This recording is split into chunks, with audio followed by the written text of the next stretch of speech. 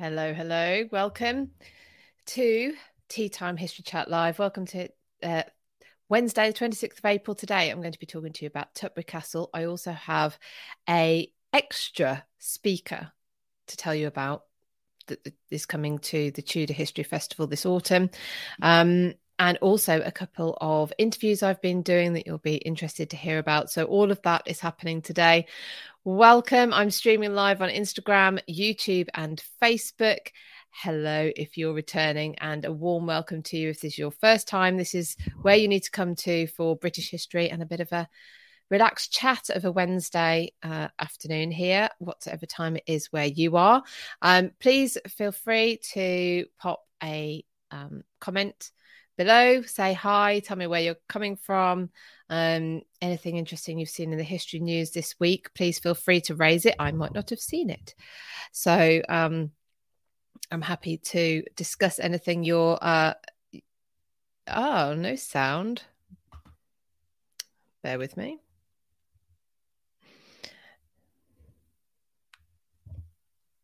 Am I now here with you? Sorry about that, everybody. I'll start again, shall I? Thursday, tea time. No, it's not Thursday. I'll start again. It's Tea Time History Chat Live. Today I'm going to talk to you about Tutbury Castle, which I visited last Thursday. You might have seen I've done a couple of posts about it. It was a one-time prison to, well, 4 times actually, technically, prison to Mary Queen of Scots. Linda's joining on Facebook. Hello to you. Welcome if you're on Instagram. Mary, she can hear me now. Good. Yes, that was my fault. One thing was on, the other thing wasn't on. Both things needed to be on, and now we are here. So, yes, I was saying to everyone on Instagram who couldn't hear me, please feel free to pop a comment, say hi, let me know where you're joining from. What time is it there, Linda? It's 8 o'clock in Michigan, and we have sound on Facebook and YouTube. Yay! Oh, best laid plans. You'd have thought by now I might, not have technical issues, but there you go. One man, one woman, one man, whatever, band, and these things happen. So so I'll talk to you about Tutbury Castle. If you've seen my reel or any of in fact, the day I was there, and the following day I did a big story on Tutbury Castle. And I'll tell you a bit more about that in a moment. Erin is in London. Mary Beth is in Pennsylvania. Jude is in Raleigh. Good morning, Darla in Indiana. You've got Amy here. Terry, hello. Brian's down in Cornwall. Cloudy. I like the emojis. He knows what to expect now. We have sunny spells. I would put sun and cloud for me at the moment. I like the emojis thing. Go for the emojis. I think if you do like emojis and make sure you like, if you're on YouTube, if you like the video, then basically this gets seen by more people who might enjoy it, which is nice, and we can expand the audience. Ricky Cindy, sorry, in Oklahoma. Robin in Atlanta. Welcome. I don't know if you've got your cup of tea. I actually have a cup of tea today. Made in a pot is the best way. It's the best way. Good morning, Rennie. How are you doing over there in Michigan? So I'm going to talk to you about Tutbury, as I've said. I'm also going to let you know of an additional speaker to the Tudor History Festival lineup. That's an online history festival. It'll be our 3rd. We did one last November. We did one in March, so just gone. And we've got one this November. So we did the Stuarts last November, Georgians and we've got Tudors coming up this November. So I will let you in on who that extra speaker is going to be. Amy, I can't believe I've missed 2 History After Darks in the last 2 weeks. Well, I'm missing tonight, so you're not on your own. After this is finished, I'm traveling down south, so I won't be on History After Dark either tonight, I'm afraid. Rebecca is also in Atlanta. Linda, did I see Gareth's Facebook post the new cover of his Hampton Court Palace book? I haven't. Oh, I need to go looking. I need to go and find that. Joan, it's 5 a.m. Good morning. Good morning. I'll speak gently for a while. Melissa is in Cape Cod. Hi, Lisa. Hello, everybody. Welcome.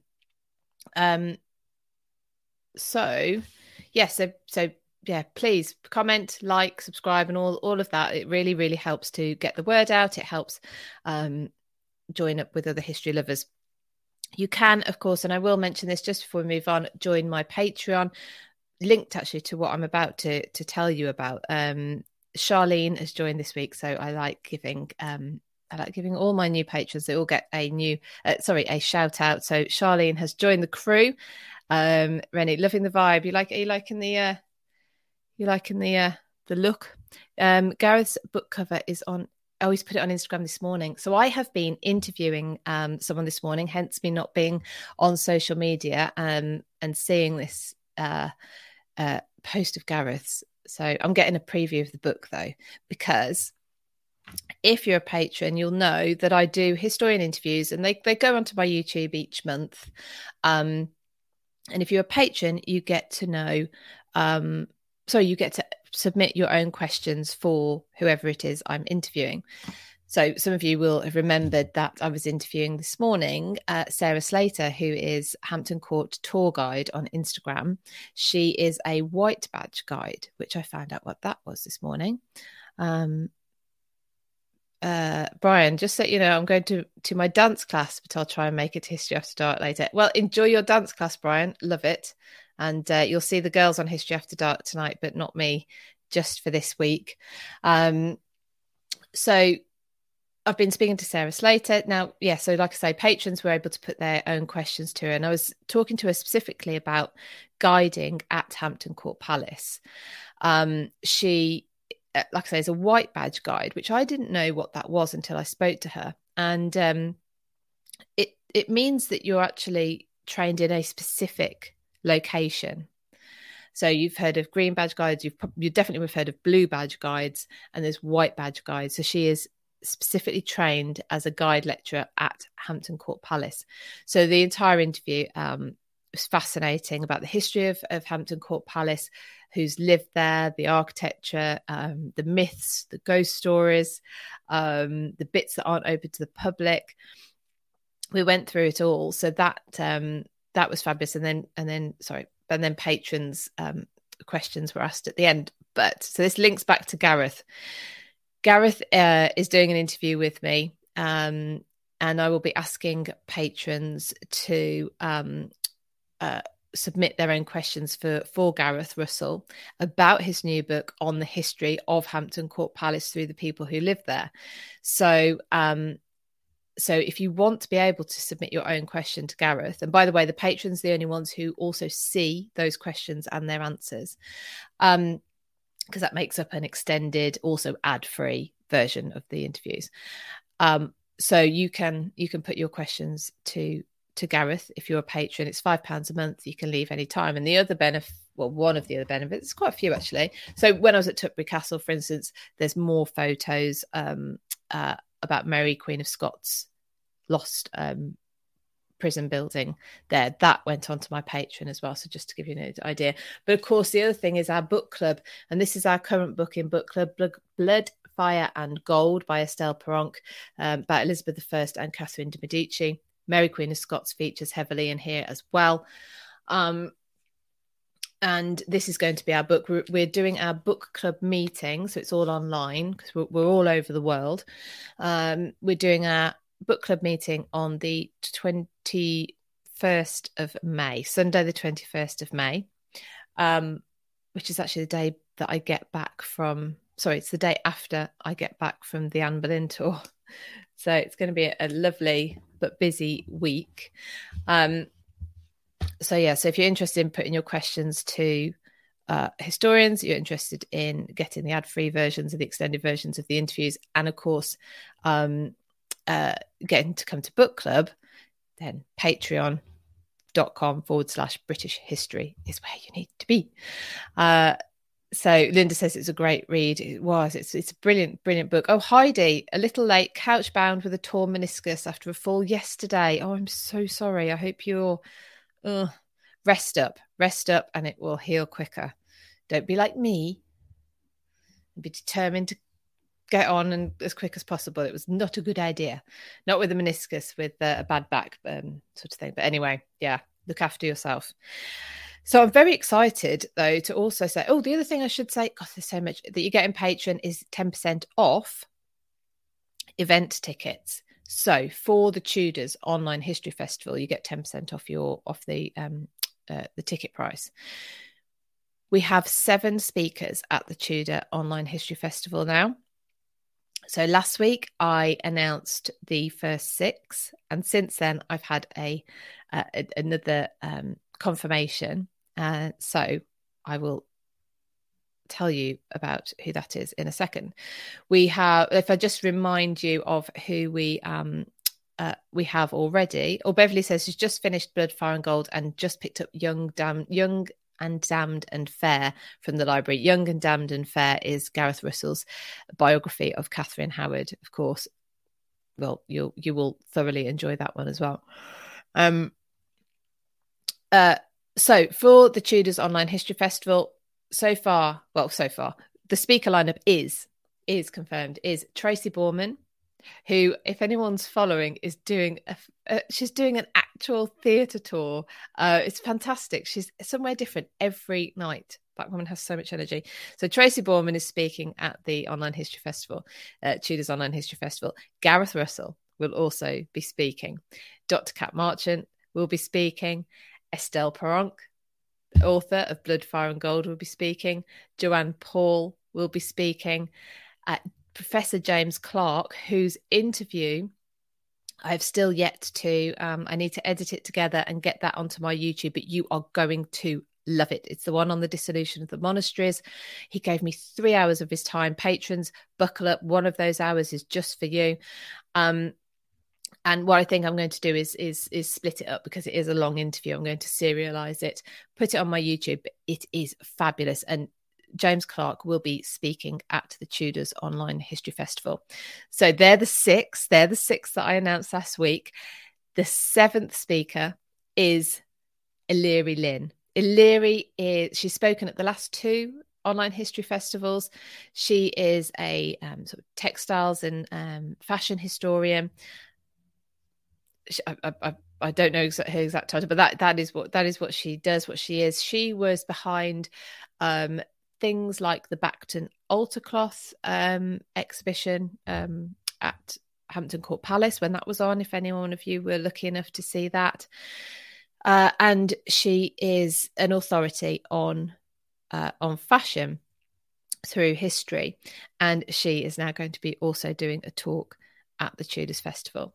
So you can get your tickets for that it's hosted on Eventbrite. So if you you can go to Eventbrite and search for the Tudors Online History Festival, or you can go, excuse me, to www.thetudors2023.eventbrite.co.uk. It's not .com, it's .co.uk. You can also find the link to that in my bio or on the website britishhistorytours.com. So remember, if you're a patron, you get 10% off as well from your ticket price. So there is the lineup for the Tudors Online History Festival.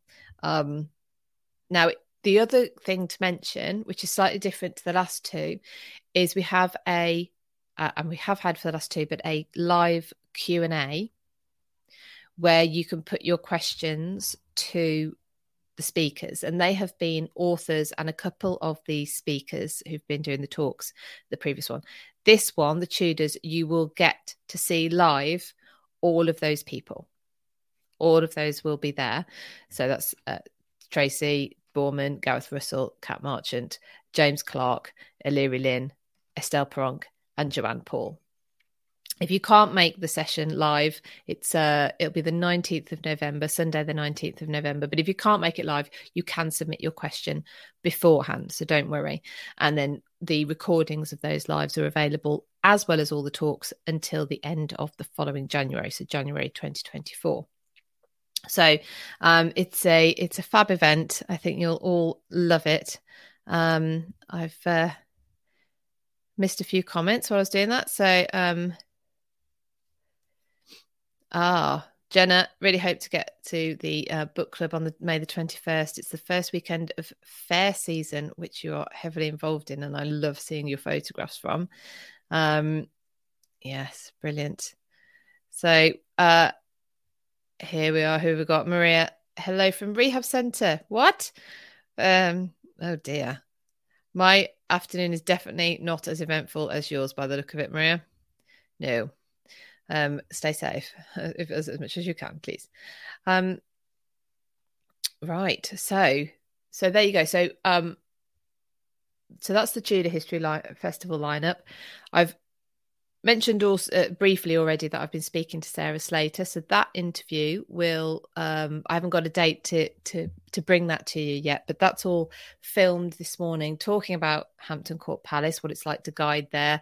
But she's so knowledgeable on the history because, like I say, she's a white badge guide, which means that is her training is in one place. It's in Hampton Court Palace. And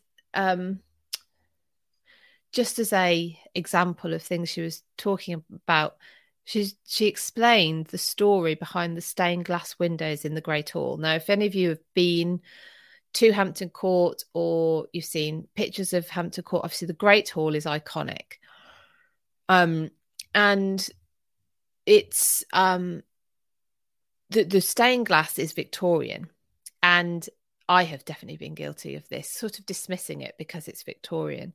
There is an entire, very well thought out story behind the stained glass. And it does feature Henry VIII and all of his 6 wives. So you clearly know it's not contemporary to the hall. It's not Tudor. But the story that it's telling, the way it works with where the sun comes in and doesn't come in, is very, very fascinating. So you'll be able to hear all about that. Good morning, Lollipoppy. So yes, please feel free to stick a hello in the chat, an emoji of what the weather's like where you are, if an emoji of what you're doing, if it's not too rude. Maria, Mum's doing her physio while I watch the public fight with the police. Oh dear, outside. Oh, because the road's cut off. Yeah.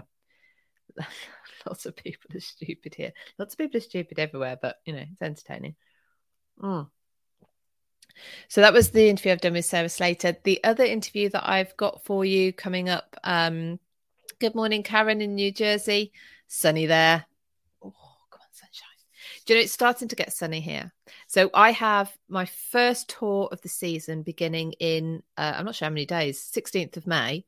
So not long, cloudy and Raleigh. Yeah. I don't know if any of you've seen, we've got these travel diaries for this tour. This is the one I do every May, the Anne Boleyn tour. Kath, having a coffee while my son is ill and off school. Up in East Lancashire, though, lovely part of the world. And look, I've got a cute little pen that goes with it as well.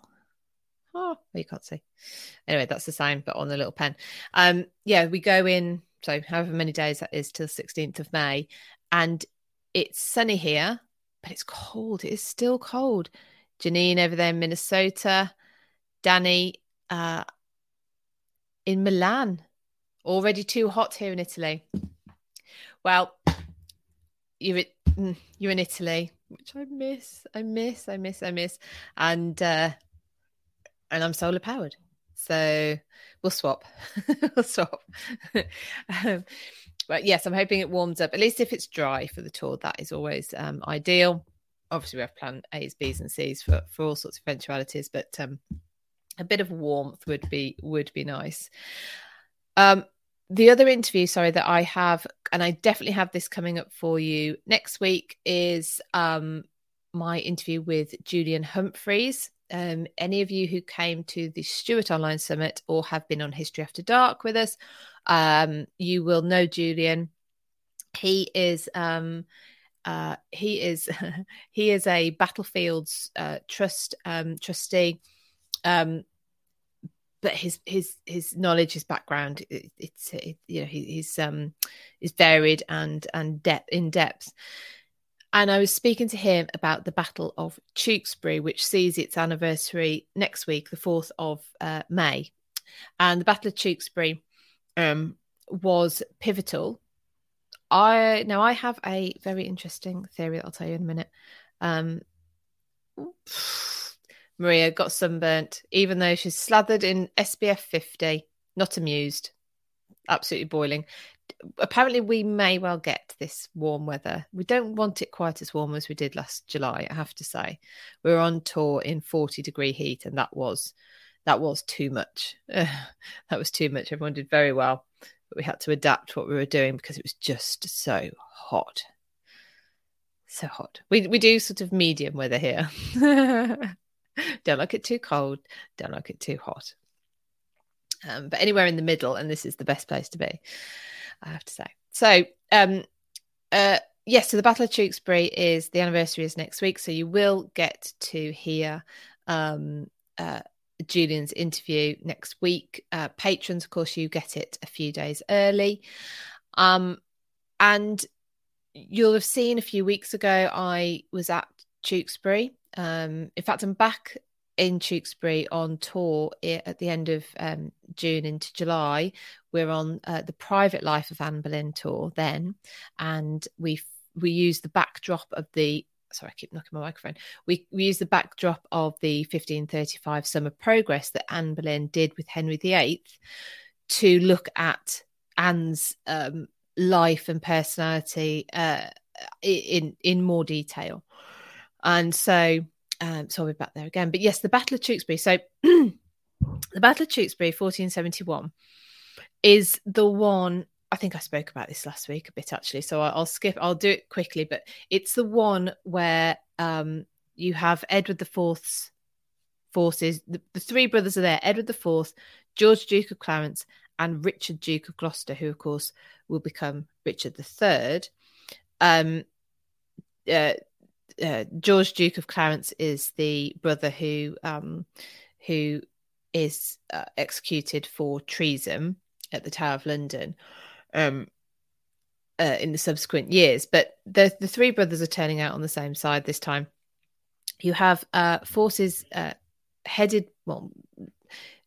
led by the king's wife, not on the battlefield, but possibly strategically, the forces of Henry VI's wife, Margaret of Anjou, who, by the way, is linked to Tutbury Castle as well, which I'll be talking about shortly. And Edward IV's army catches up with the army of Margaret of Anjou at Tewkesbury. They're trying to get across the river to get into Wales, where they think they can find more support. Her son, Henry VI, and Margaret of Anjou's only son, he's 17 at the time, Edward, Prince of Wales, is also there and does turn out on the battlefield. Now, he is killed during the fighting, whether it's during the battle or the aftermath, but he is killed there. And so Henry VI is already in captivity. This is the end for that line, the Lancastrian line. And so he's killed. So really, if you think about it, then that was the end of what was latter, much later called the Wars of the Roses. And it wasn't called the Cousins' War either, apparently. That's another made up thing. You'd already had two lots. Oh, thank you, Carly Faye, for the badge. Thank you. I must say, thank you. I never even thought to say about badges. You can support me with badges on Instagram, stars on Facebook, and super chats on YouTube. I would love, though, for you to come over to my Patreon, because that's where I can give you back a load of stuff for your £5 a month. And that's patreon.com/British history. So Tewkesbury, I was writing a bit of a synopsis for my patrons, because I was inviting them to ask to submit questions for Julian. And I found myself thinking, well, how is this not the last battle of the Wars of the Roses, as I'll call it? And So Marie asks, why was it renamed the Wars of the Roses? Do we know at all? I don't think it was renamed. I think that's the name it was given, and Shakespeare, I think, wasn't it, referred to it as the Wars of the Roses. I don't know if he's the first or whether he is reflecting what it was being known as. But the Tudors, it's brilliant for Tudor propaganda to call it the Wars of the Roses, because the Tudors combine those roses. So Henry VII can say, I finished it and I concluded the entire thing with my marriage to Elizabeth of York. And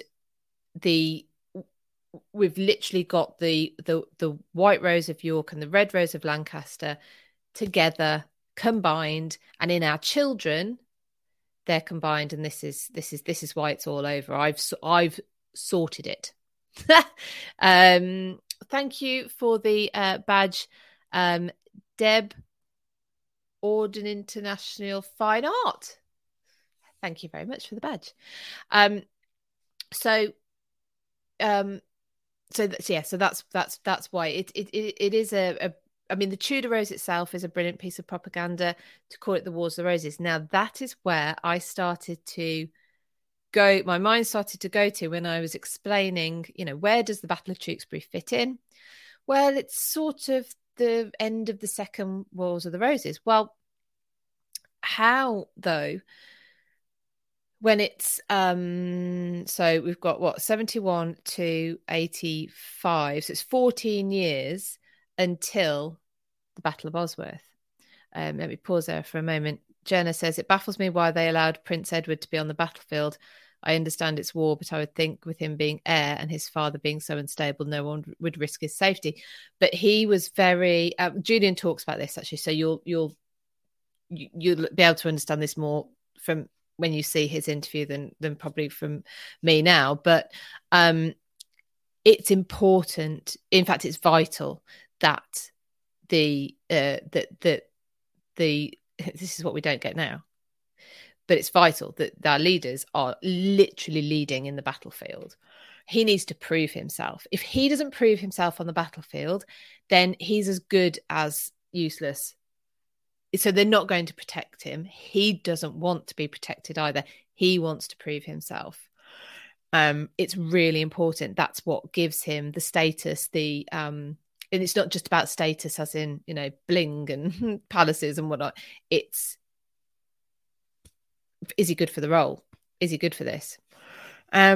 Rebecca, I'll have to make a mental note during HAD tonight to ask Dr. Cat if Shakespeare originated the phrase. Yes, if anyone would know. Well, indeed, Rebecca, Cat would know. Yes. Yeah, in fact, they're doing a Q&A tonight, aren't they? Because I'm not on History After Dark tonight because I'm travelling down south after we finish here today.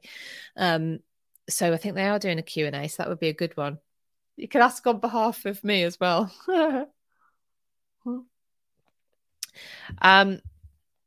So I found myself explaining that this is sort of the end of the Second Wars of the Roses, and yet it's 14 years after that the Battle of Bosworth happens.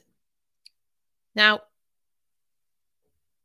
we don't clump together many wars like that, do we? I don't like it. It doesn't feel like we do. Marianne, I've heard World War I referred to as the War of the Cousins. Is that right? Well, I suppose it was, really. Well, depends what, yeah. So I suppose we call them the World Wars, but they're distinctly the World War I, World War II. You could even call previous wars to that World Wars if you want to, start splitting hairs about, well, who actually was involved and how many countries were involved. Hello, Brian in New York. Thank you for joining. So my mind started to go to, is this also a piece of Tudor propaganda? Because the same way as Henry VII can say he's completed the Wars of the Roses by him being the Lancastrian line, which is tenuous, And obviously his wife, Elizabeth of York, being the daughter of Edward IV, he's combined them in marriage, in children. You've got the Tudor Rose, which is the icon of that. What better way to keep that narrative going, but to make your invasion with a mercenary force into Wales and your claim to be the Lancastrian claimant to the throne? What better, let's keep up with this narrative and make out that the Battle of Bosworth was part of those overall Wars of the Roses. There you go. There's a bit of a new perspective on that, and one which occurred to me a couple of weeks ago. And I asked Julian his opinion on that, on my take from that as well. So you'll be able to see that in the interview. Elaine, hi, down there in Brazil. Beautiful, beautiful. So you'll be able to see that interview next week about the Battle of Tewkesbury, because that is the anniversary. My interview with Sarah Slater, who is she's fabulous guide at Hampton Court Palace. She guides my tour groups when I take them there. She's fabulous. They're all fabulous, but I really, really take to Sarah. She knows so much, because she is a white badge guide. She's at Hampton Court. She is a guide lecturer there. She's just fabulous. So you'll see that. I'll let you know when that one's going to be out, because a date for it yet. Maria, it should be duly noted that you also influence us fashion wise. You look very lovely in this colour and cap sleeve sweater. Very summery. Thank you very much. Do you know, right, when this came, I'll tell you a funny story. It came with shoulder pads. It was like that. I had them taken out. That was just too much. That was too much. Actually, I look like I should be on the Starship Enterprise or something if they're out there. No, I couldn't have had that, could I? Let them just sit there over my colossal shoulders. Built up from swimming as a teenager and continued with weightlifting now. But there you are. That's how come I can lift suitcases. Shall we get on to Tutbury Castle?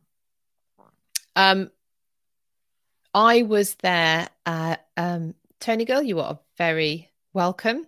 You're very welcome. I'm glad you like this format. It is a little bit chatty, but we do cover quite a lot. So I hope you enjoy it. Mary, I feel the modification was exceptional. Thank you. I didn't do it myself either. There's a really lovely seamstress in the local town, so I got her to do it. I was no way I was going to mess. So last Thursday, so I saw you all last Wednesday. Last Thursday, I went to Tutbury Castle, which is in the Midlands, which becomes significant when we talk about the story of a one-time prisoner there. I say one time. She was there 4 times, but Mary Queen of Scots was kept prisoner there. But the castle, if you ever get to go to Tutbury Castle, and Linda, if she's still on, definitely will be in September. And there's a few of you who are on tour with me in September. We're doing an Elizabeth I and Mary Queen of Scots tour. And we go to Tutbury Castle because of its, because of course it was a prison for Mary Queen of Scots, but also Leslie Smith, who is the curator there. If you don't know who she is, have a look on my YouTube channel and look at the interview I did with her about how she does what she does. And what she does is, but she plays the characters. So she'll be Mary Queen of Scots, or she'll be Elizabeth I. I've seen her do Catherine of Aragon. She does Boudica, which I'm desperate to see. I've not seen that one yet. And she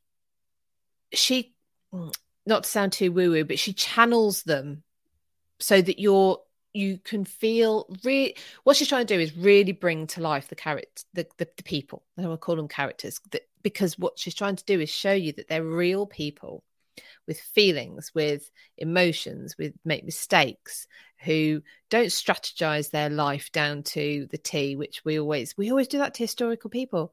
Think about that, what we do. We analyze their lives so much as if they have a strategy. Do you all have a strategy? I don't have a strategy. And even if you do, what is it? Tell God your plans. And if you want to make God laugh, tell him your plans.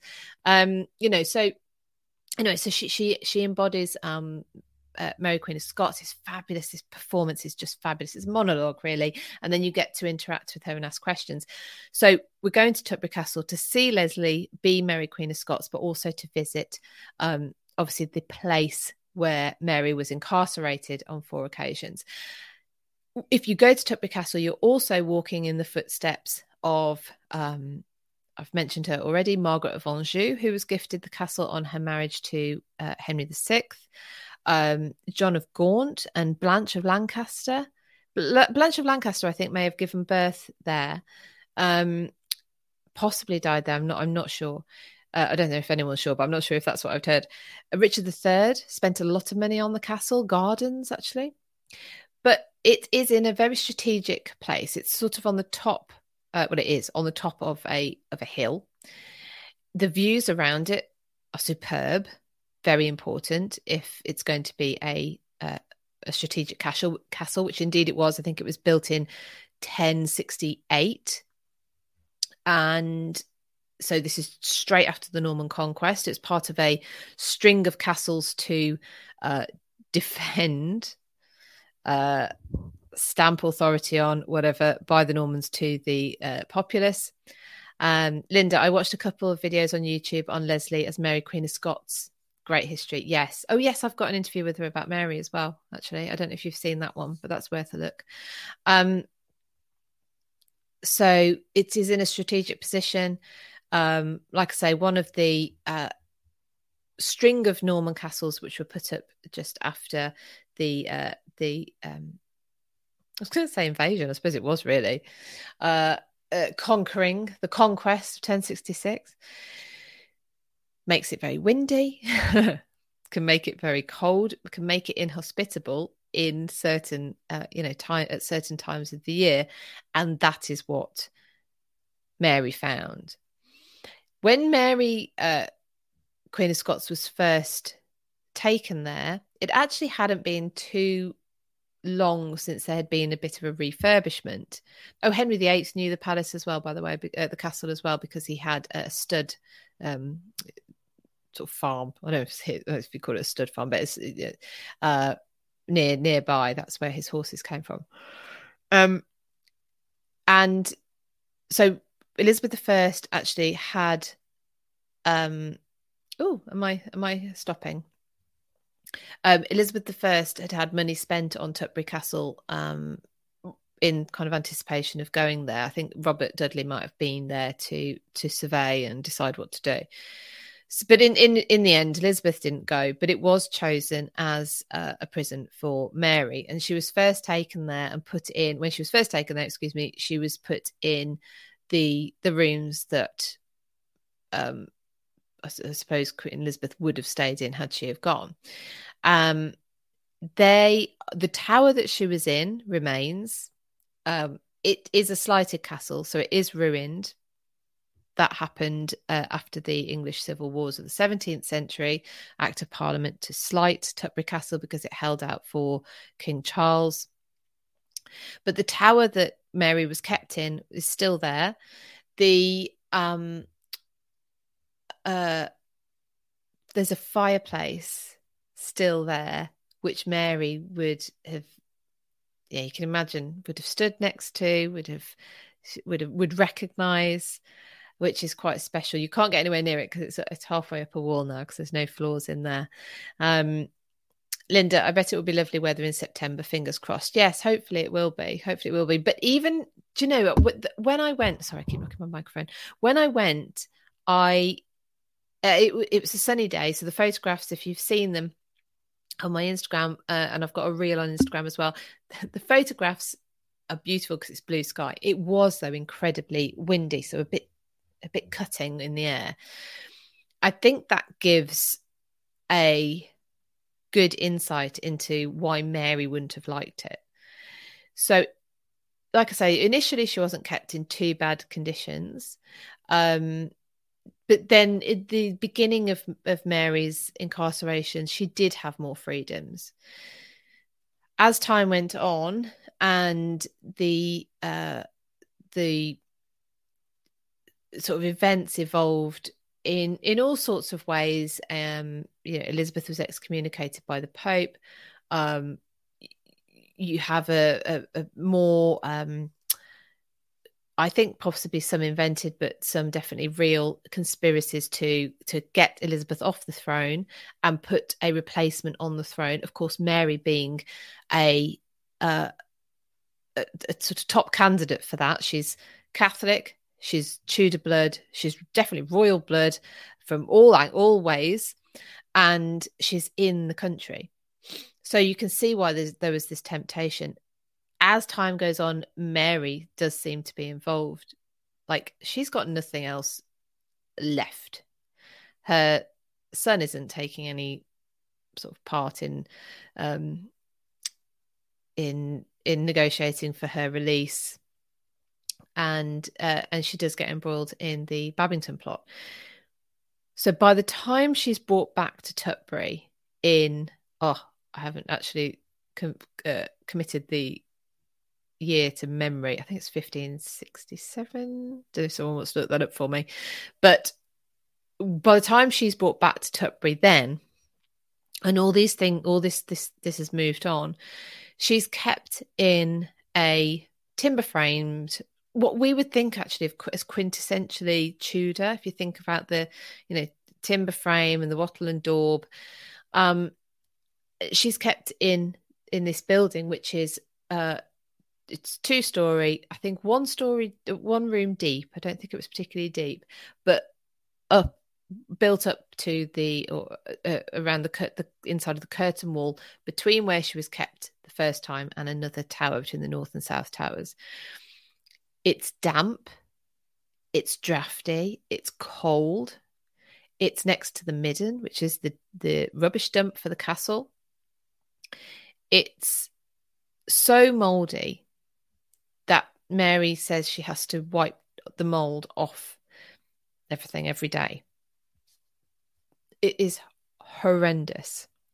And the interview I did with Leslie is well worth a look, because she talks about her treatment. And one of the things that Leslie said is Elizabeth might not want to have executed Mary, but that doesn't mean she didn't want her dead. And the conditions she was kept in, Mary was ill, actually, by this point. Jenna just made the point, no wonder she was so sick. She was so, the trauma, she was very traumatized. She would, Leslie talks about accounts of where she runs out of the house into kind of the green in bare feet, screaming. She throws up blood when she's first brought to the castle at the castle gates. That gate, by the way, you can still walk through, so you're literally walking exactly where Mary Queen of Scots would have gone. You'll know that when you get there. Her hair is falling out. She is not a well person, and of course, she's actually coming toward the end, the artificial end of her life, because she's executed the following year.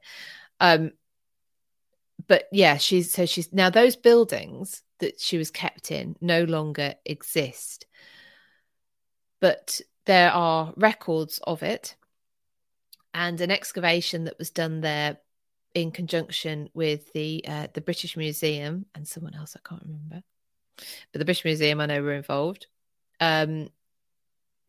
uncovered part of the foundations of what is believed to be the buildings which Mary was kept in on that final occasion. And in my Patreon, I put more pictures and videos of exactly where that is and what it looks like. And if you're coming on tour like Linda is with me in September, by the way, there are some spaces left for September.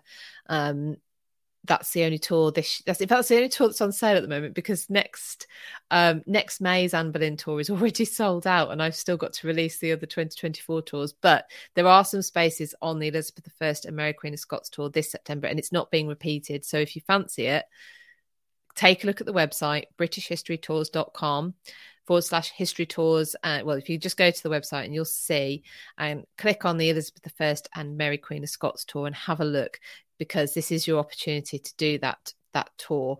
And of course, with everything, prices going up and everything, then you can get on at kind of this year's prices.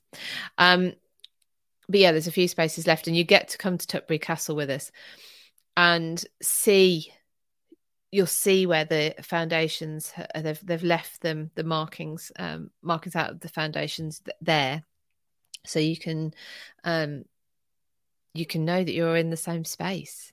It's really incredible. It's really quite incredible. So take a look at the reel that I've done on Instagram. The story will have gone now, but all the dustbin man's outside. I hope you can't hear him. So, Marion, what castle did Mary Queen of Scots stay at that played a part in the downfall of Bess of Hardwicke?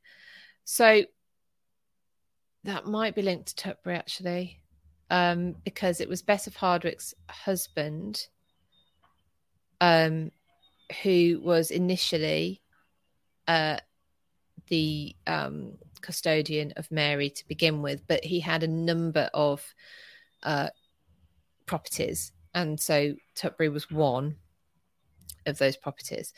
There is some embroideries which Mary Queen of Scots did with Bess of Hardwicke, which I was lucky enough to see displayed at the British Library, I want to say last year, but it might even have been the year before now. Time flies. And actually at Tutbury, I think they were partly done at Tutbury, and at Tutbury, another lady, a lady embroiderer now has a few years ago has recreated them. They're fabulous, and they're at Tutbury. Marion, the downfall of her marriage, Bess of Hardwicke. I'm trying to think who her husband was. Who? Now he was stopped from being Mary Queen of Scots custodian. I think there was suspicion that he'd sort of fallen for Mary's charms, which didn't help his marriage to Bess of Hardwicke, clearly, but also lost him the role of custodian to Mary.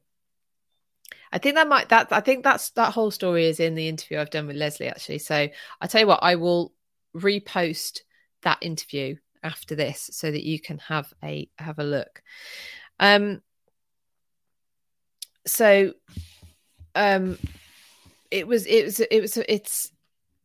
bit out of the way, Tutbury Castle. It's not one that I think people either don't know too much about or don't make the journey to it, but it is worth it. It is well worth it. And you could pair it up with going to, say, Hardwicke Hall, Bess of Hardwicke's Hall, home. So there are other things to do in the area as well.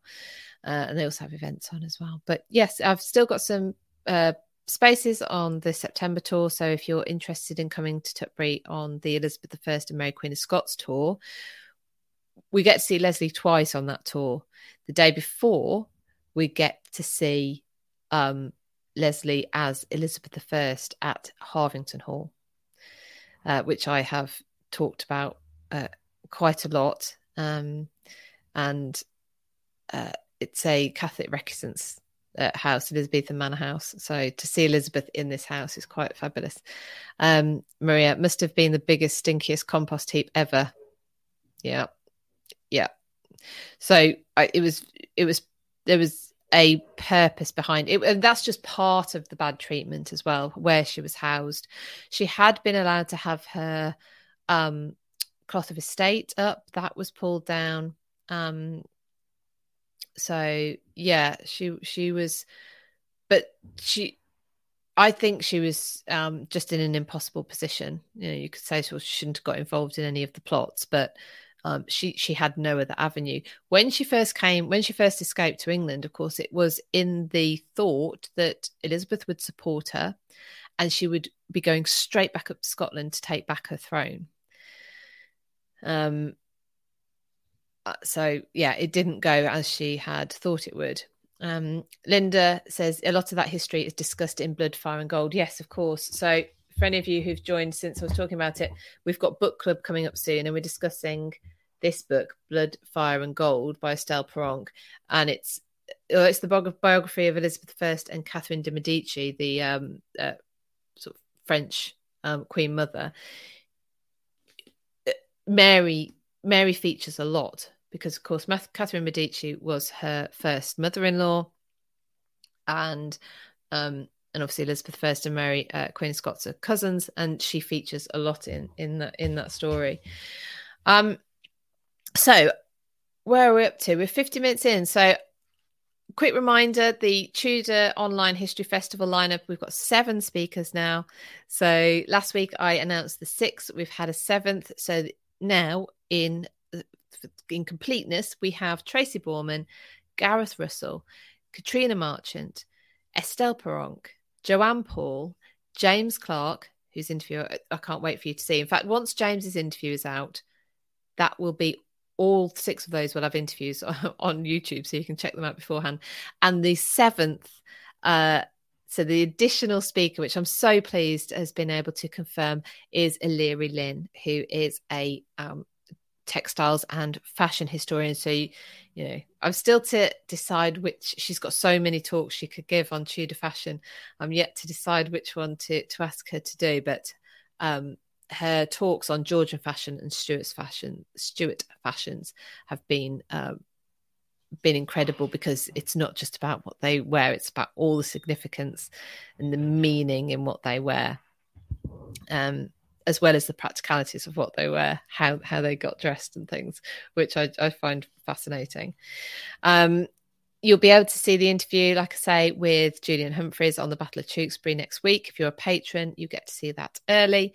It will also be on the podcast. I must say, I should have said at the beginning, thank you to anyone who's listening on the podcast. Much appreciated. And you can, let me see if I can find the exact, no, I can't. So you can get links to all of the things that I'm up to, and news about events and tours, etc., everything basically all in one place. If you sign up to my free Substack, it's philippa.b.substack.com, Philippa with 1 L and 2 P's. So philippa.b.substack.com. Look at Substack, look up Philippa B. You'll find me there. Or you can go via the link in my bio, and then you get my free newsletter. You also get this as well via email or via your Substack app to watch if you've missed it. I'm going to leave you there. I won't be seeing you tonight on History After Dark, I'm afraid, but the girls are there. So there is a History After Dark. They're doing a Q&A. They'll be talking to you about what they've been up to. And you can ask about where the Wars of the Roses name came from. Rebecca's going to put that to Kat tonight. I will see you again next week at 1:00 on Wednesday for another Tea Time History Chat Live. And the evening on History After Dark next week will be our roundup of the last 4 candidates for Deceased Git of 2023. So 2023 is our Deceased Git season. We are scoring and ranking gits from history. So this is our 3rd roundup. It will be next week. Join us for that. For now, though, have a great day. Thank you so much for joining, and take care, and I'll see you all really soon. All right. Bye-bye. Bye, everyone.